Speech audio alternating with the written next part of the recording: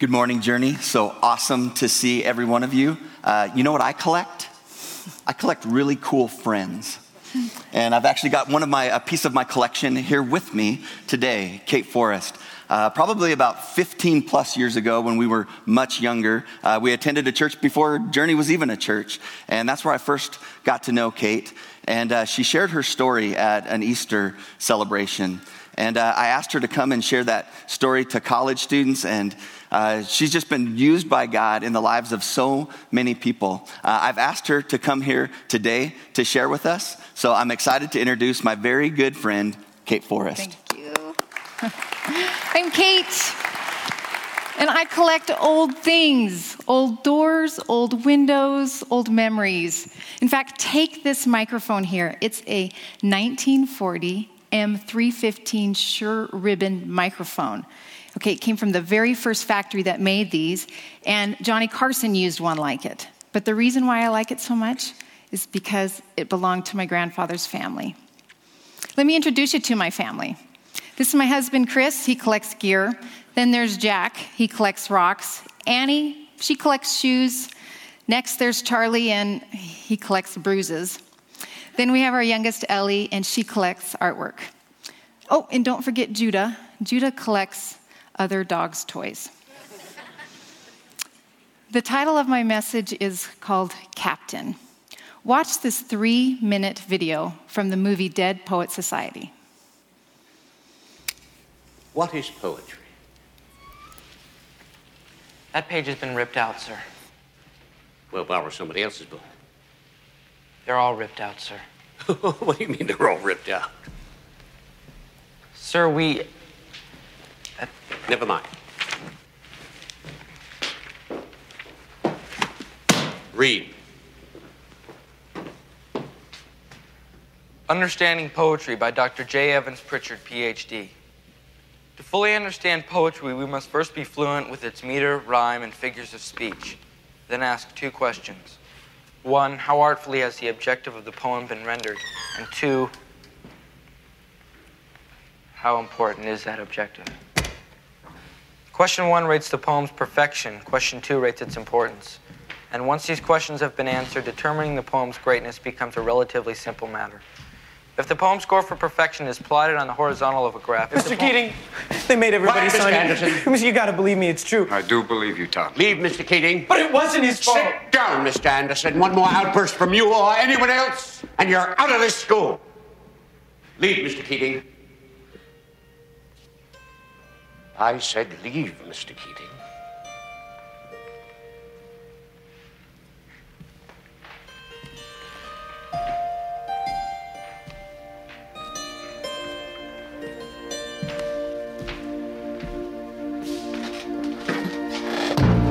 Captain, my captain. Sit down, Mr. Anderson. You hear me? Sit down. Sit down. This is your final warning, Anderson. How dare you? You hear me? Oh, Captain, my captain. Mr. Overstreet, I warn you. Sit down. Sit down! Sit down! All of you, I want you seated. Sit down! Leave, Mr. Keating.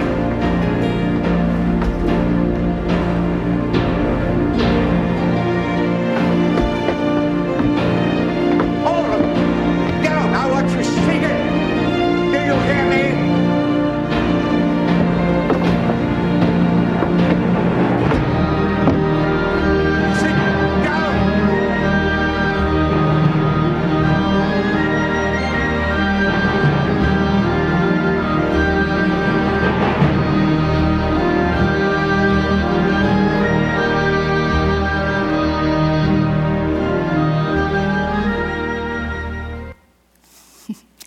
Makes you want to watch it again, doesn't it?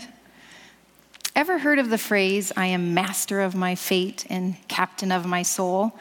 It's from a poem called Invictus, and it comes with this idea of believing in yourself and taking control. And this phrase, it resonates with our Western culture, doesn't it? Where we place value on autonomy and freedom of choice and following your dreams.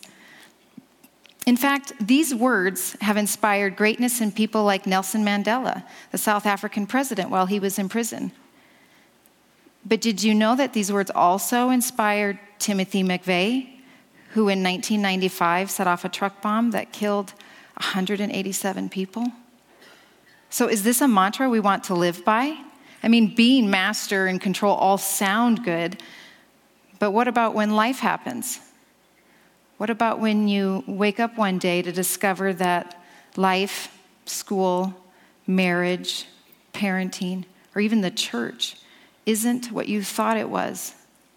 And we've all had long days, but when those long days turn into long seasons, some of us, well, we can start to lose hope, melt with fear, and doubt God.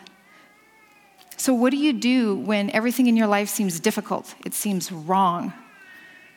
Well, this morning, we're going to meet Joshua. And he's a captain who has a really, really long day. Let's pray.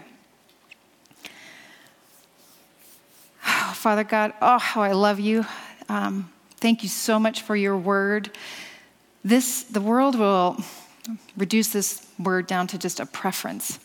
But Father God, it is radical, it is relevant, it is ultimate, it's absolute, and it's authoritative.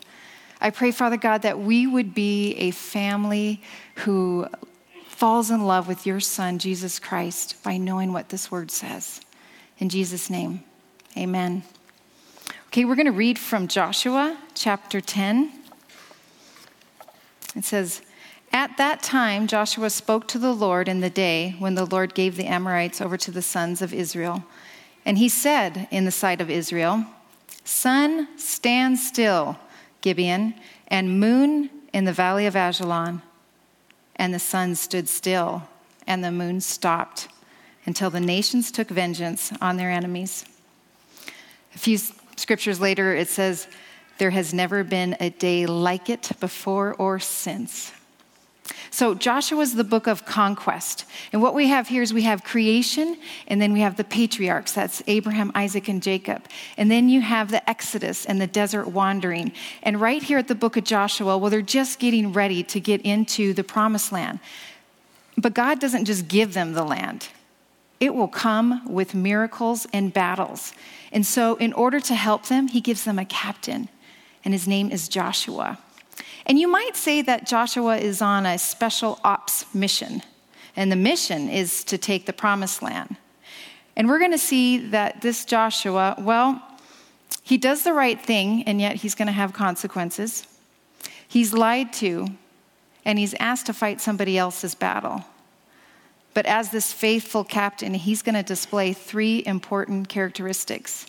And so I want you to think of ops, special ops, and it'll help you remember what those characteristics are. We're going to see that Joshua obeyed, Joshua prayed, and Joshua stayed. But first, what happened that led up to this incredible prayer of make the sun stand still? I mean, what happened in the beginning of his day? How did it start? And who is this Joshua? Well, Joshua was born into slavery in Egypt. And so as a young man, he would have ran for his life from Pharaoh and the Egyptians. He would have watched God part the Red Sea. And he might have even at the other side looked back and saw the waters come crashing down on his enemies. I mean, Joshua knew what it was like to be rescued. He was one of 12 people chosen to go into the promised land. And he was one of only 2 people that believed God could do what he said he could do. But because the other 10 didn't have faith, Joshua would be stuck, wandering in the desert for 40 years until everyone 20 years and older had died. And doesn't it make you wonder, 40 years eating manna, did he think about those luscious grapes that he'd saw? Or did that promise of the milk and honey keep him going? Joshua was Moses' aide. He was his right-hand man. That means he was right there to see how Moses led, how he prayed, how he trusted God. But he also would have watched Moses hit that rock in anger, and he would have seen the consequences that came from that. Joshua would have learned from Moses' mistakes.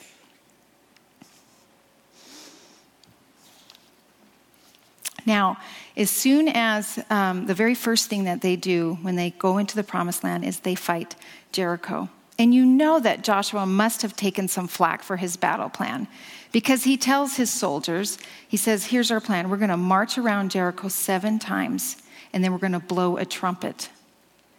And you can just see the soldiers going, okay, and then what? And Joshua goes, that's it. That's all I got. Yet, Joshua was the type of person that these soldiers said, okay, we're in. And they followed their captain. And the walls came down. And God did what he said he could do. Now, everyone in the land hears about this miracle at Jericho, and it has 2 responses. The first response is of these 5 kings, and they say, you know what? Let's pool our resources. I think we can fight Joshua and win. But the other response was the response of the Gibeonites. Now, the Gibeonites, they were like, oh, did you see what he did in Jericho? We can't fight their God. And so the Gibeonites say, well, I think we might be able to trick him. And so they resort to a ruse. And they dress up in these old clothes and stale bread. And they come up to Joshua and they say, we're from far, far away. We're foreigners. Will you sign this peace treaty? And you know, it's the first time in Scripture where it says, and Joshua didn't inquire of the Lord. He signs the peace treaty. Can you imagine what he felt when 3 days later he discovers that they're not foreigners, they're his neighbors. And not only are they his neighbors, they're his enemies. He's been lied to. I mean, what do you do when you've been lied to? Well, we see here in Joshua that he fears God more than he wants revenge. And so Joshua does the right thing. He spares the Gibeonites' lives and he makes them their servants. Now, not much longer, the Gibeonites, they call up and you're like, remember that peace treaty? Well, we got these 5 kings that want to come attack us. And they say, come quickly, rescue us. The people who just lied to you now need you. What would you do?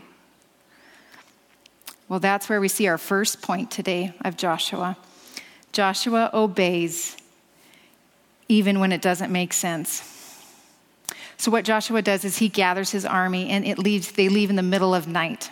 And Scripture records they travel 26 miles at a 4,000-foot elevation gain. So you know what that's like? That would be like if Bob calls you at midnight tonight and says, hey, let's go hike the M 5 times. How many of you would hang up on Bob?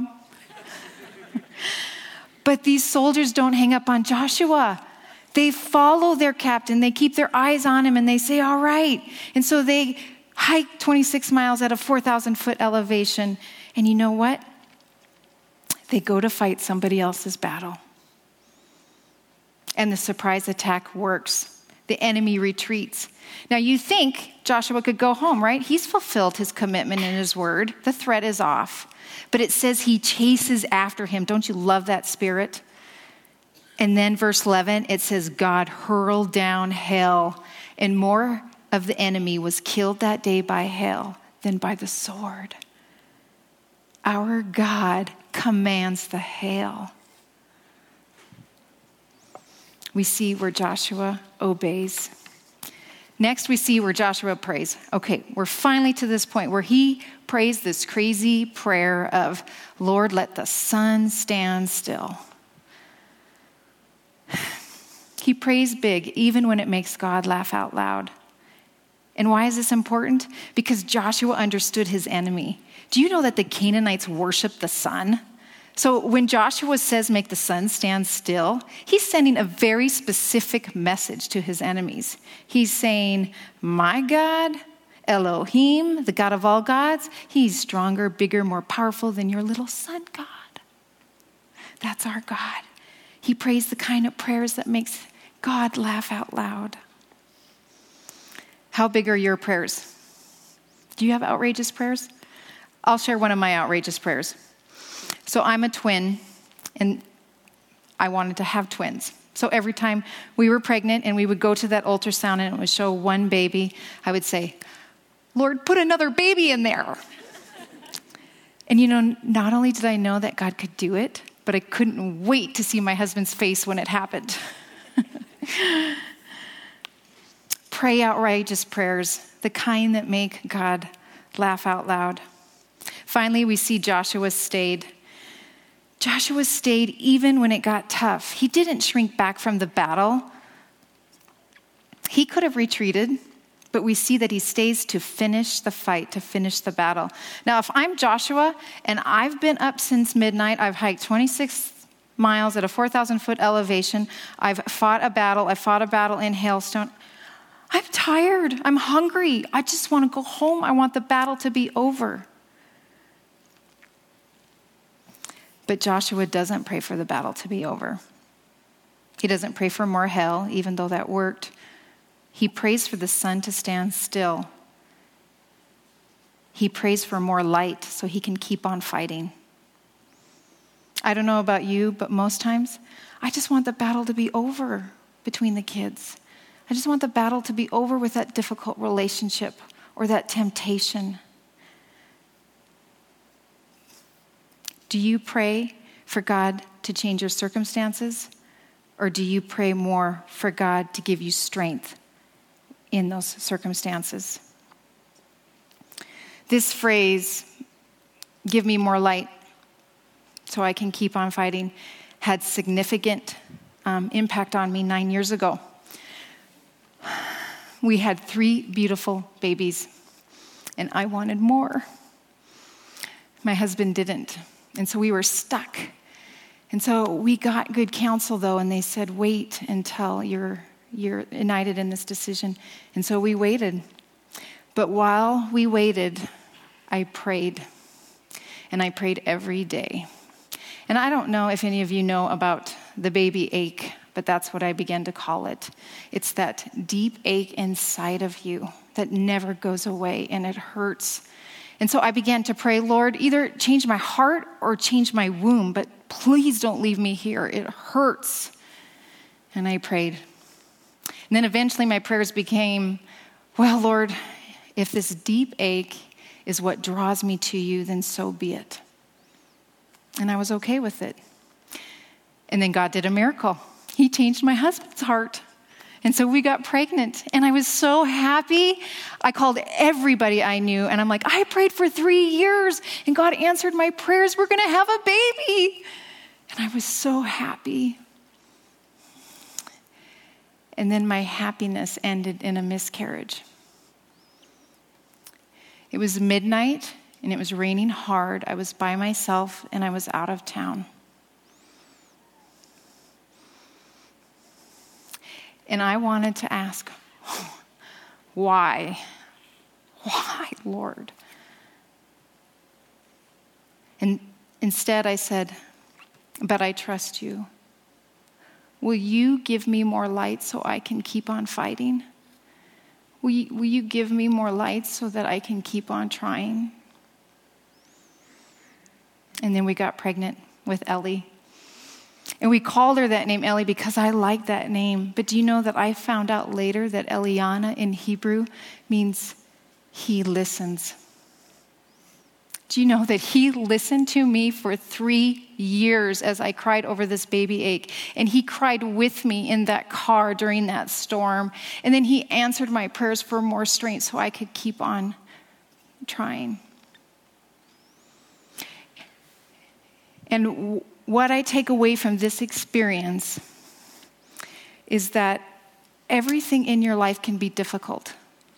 Everything in your life can be wrong, but your soul can be right. Here's a picture of stained glass. This is our faithful Captain Joshua. And we could recap this morning. We could say that Joshua took over the promised land, and in that we saw where he obeyed and he prayed and he stayed. And we could probably end there. Those are good thoughts. But if we did that, we'd be missing the point.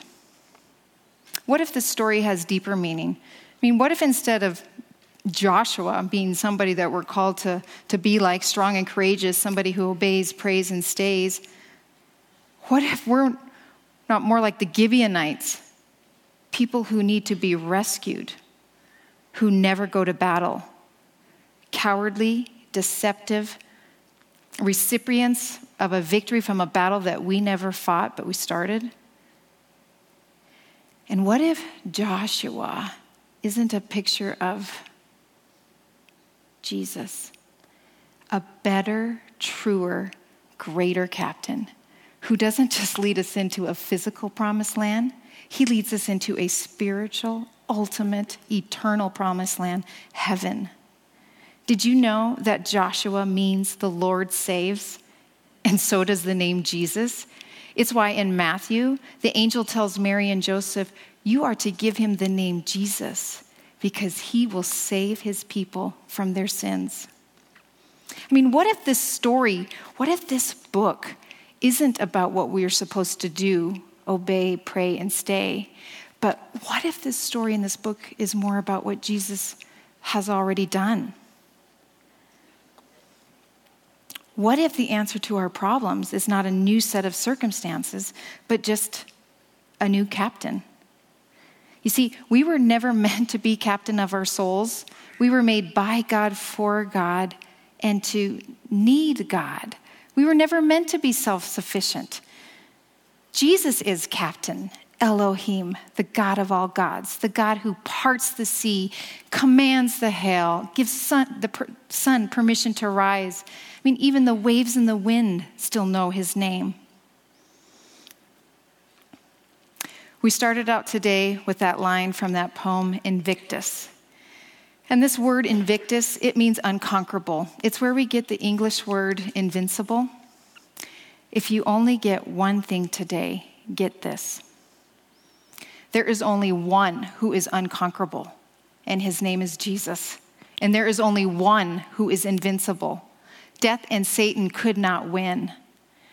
And Jesus, he didn't just obey. He obeyed for us until the point of death.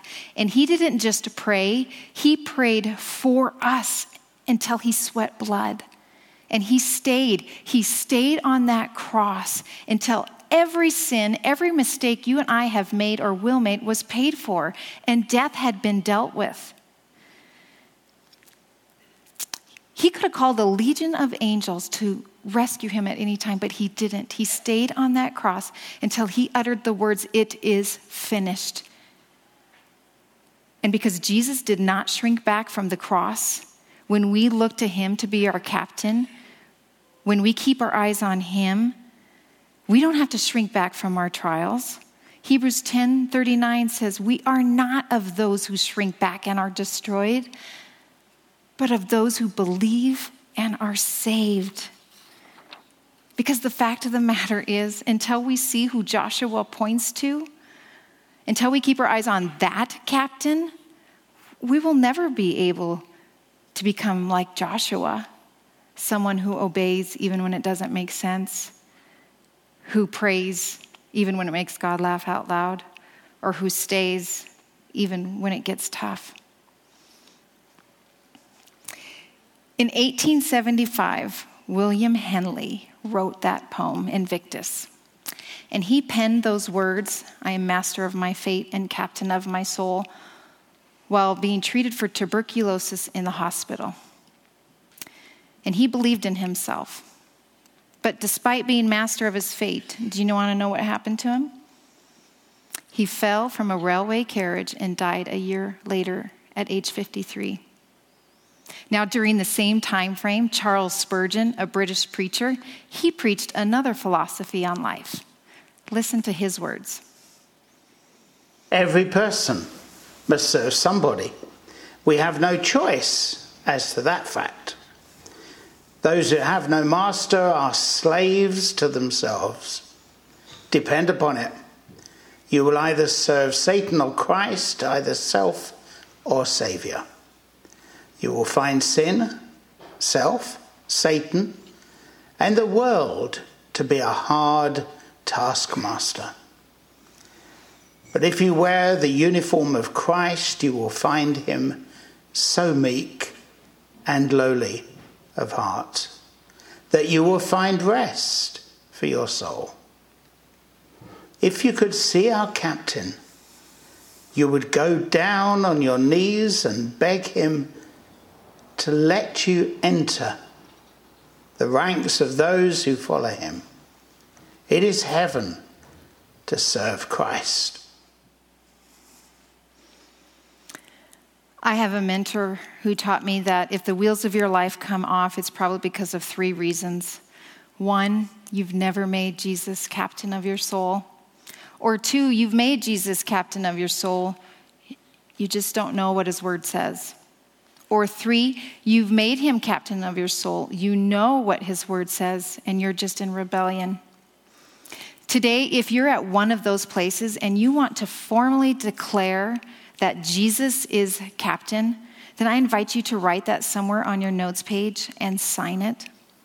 I've also given you some questions to think about and share with your small group. And if you have any questions about what that means to have Jesus as your captain, then you can find one of the Journey staff to help you with that.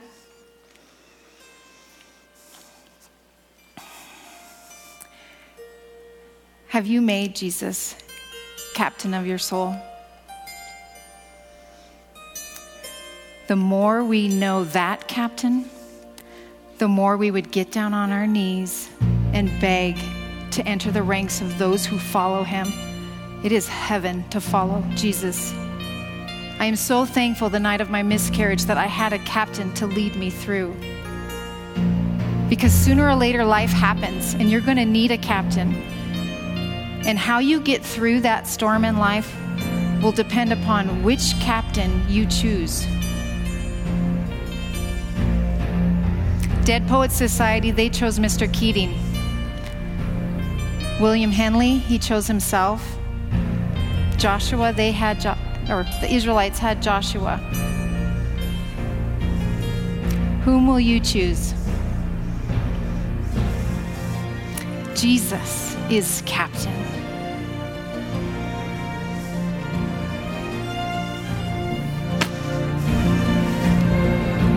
Oh, captain, my captain.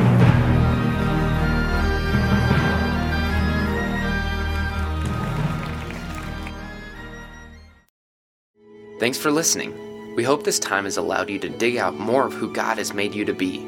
If you made some kind of spiritual decision today and are interested in what's next, we'd love to connect with you. For more information or to get in touch, please visit journeyweb.net. If you're interested in supporting our ministry, you can give online at journeyweb.net/give. Thanks.